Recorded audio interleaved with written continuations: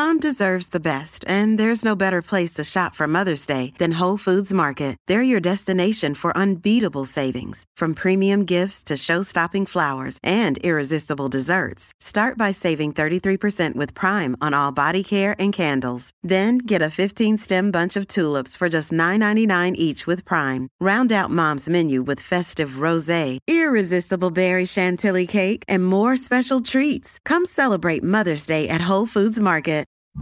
This is the John Oakley Show podcast.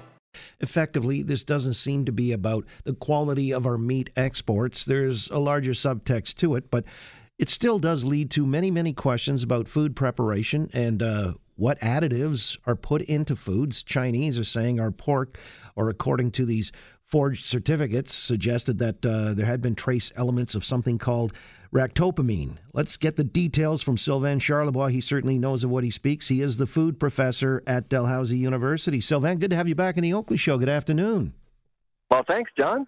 So tell me first and foremost about this ractopamine and why the Chinese flag it, but we consider it to be, I guess it's appropriate for certain export markets. My understanding is we don't really use it in our pork processing as well, but tell me. Well, it's been banned in many, many industrialized countries. You basically use ractopamine to basically boost the muscle mass of animals, basically. It's not banned in Canada, but it's not used either. And China knew that, and that's why they've taken advantage of of this particular weakness, and it's appropriate. It's at an opportune time for them to do that because of what's going on with the Meng Wanzhou case in Vancouver and everything that's been going on since February with canola, grains, and now livestock, meat.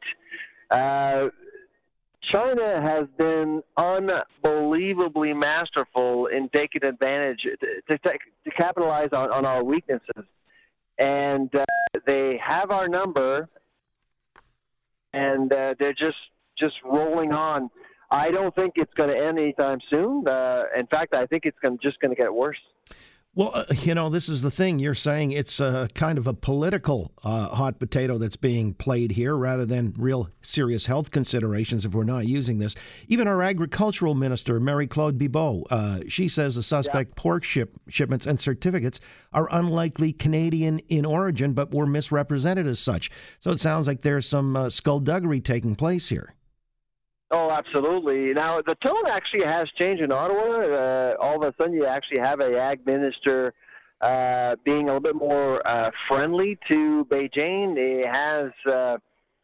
She has offered some help to Beijing in its quest to find these falsified documents.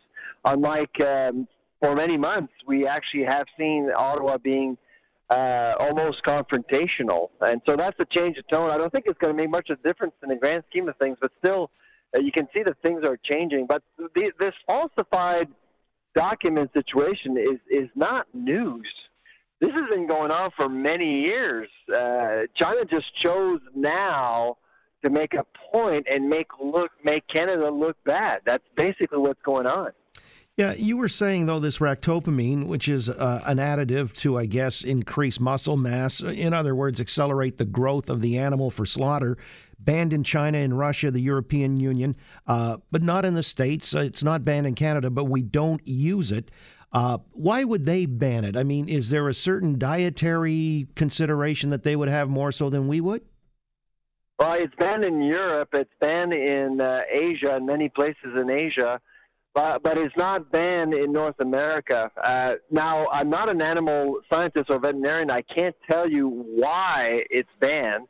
But what I can tell you is that Asia or Asian countries are, when it comes to food safety, they are very, very, very careful. And in particular, Japan.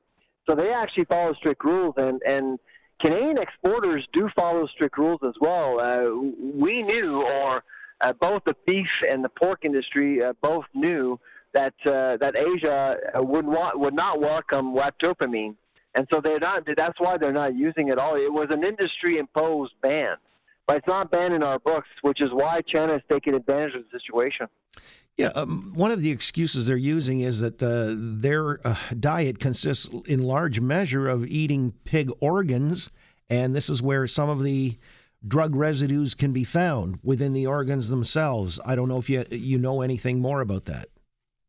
No, I'm afraid not. But the one thing I can tell you from an economic perspective is that China is a very difficult market to replace. Some listeners may say, well, if you can't sell to China, you just sell it somewhere else. Well, not quite, actually. First of all, China pays a premium for our product. And secondly, what's convenient about China is that they eat everything. Canadians actually eat parts of a pig. And we're very particular in our taste, but China will buy everything from an animal, and that's why some of these additives become an issue, because they actually do eat everything, the inside, ears, eyes, everything. Yeah. Well, we've also had... you were saying there'd be more to come. I'm just wondering what the next food stuff to be targeted might be if they want to ratchet up things on this front. So I'm on record of saying back in January that this would happen. So I'm not surprised by what's unfolding. The one sector that hasn't been affected by embargoes or restrictions imposed by China is fish and seafood.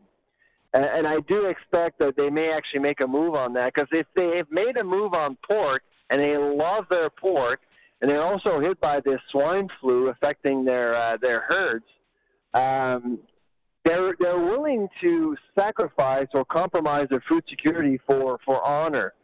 So they could go as far as also banning or restricting shipments of seafood and fish down the road if this continues. And until there's a deal between the U.S. and China, I don't see how this is going to stop.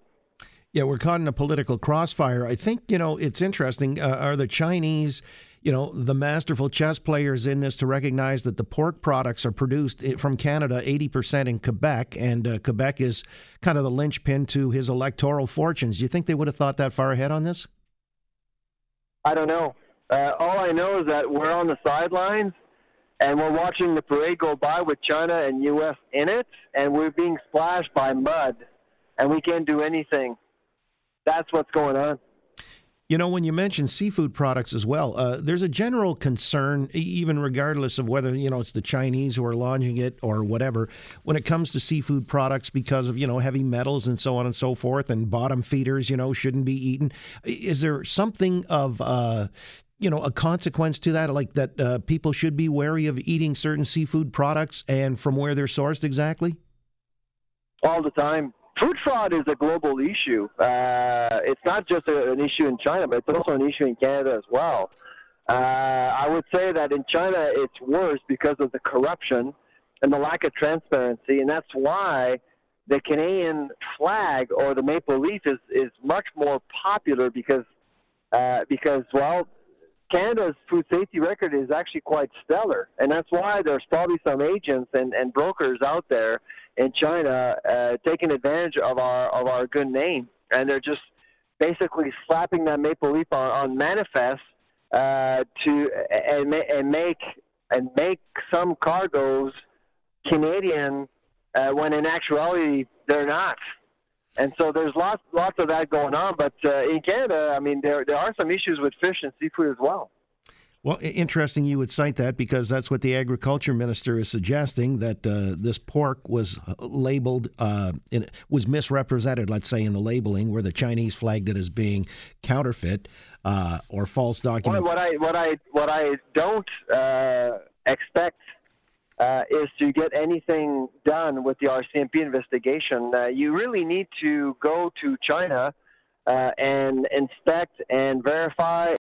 Thanks for listening to the John Oakley Show podcast. Be sure to rate, review, and subscribe for free at Apple Podcasts, Google Podcasts, and anywhere else you get your on-demand audio.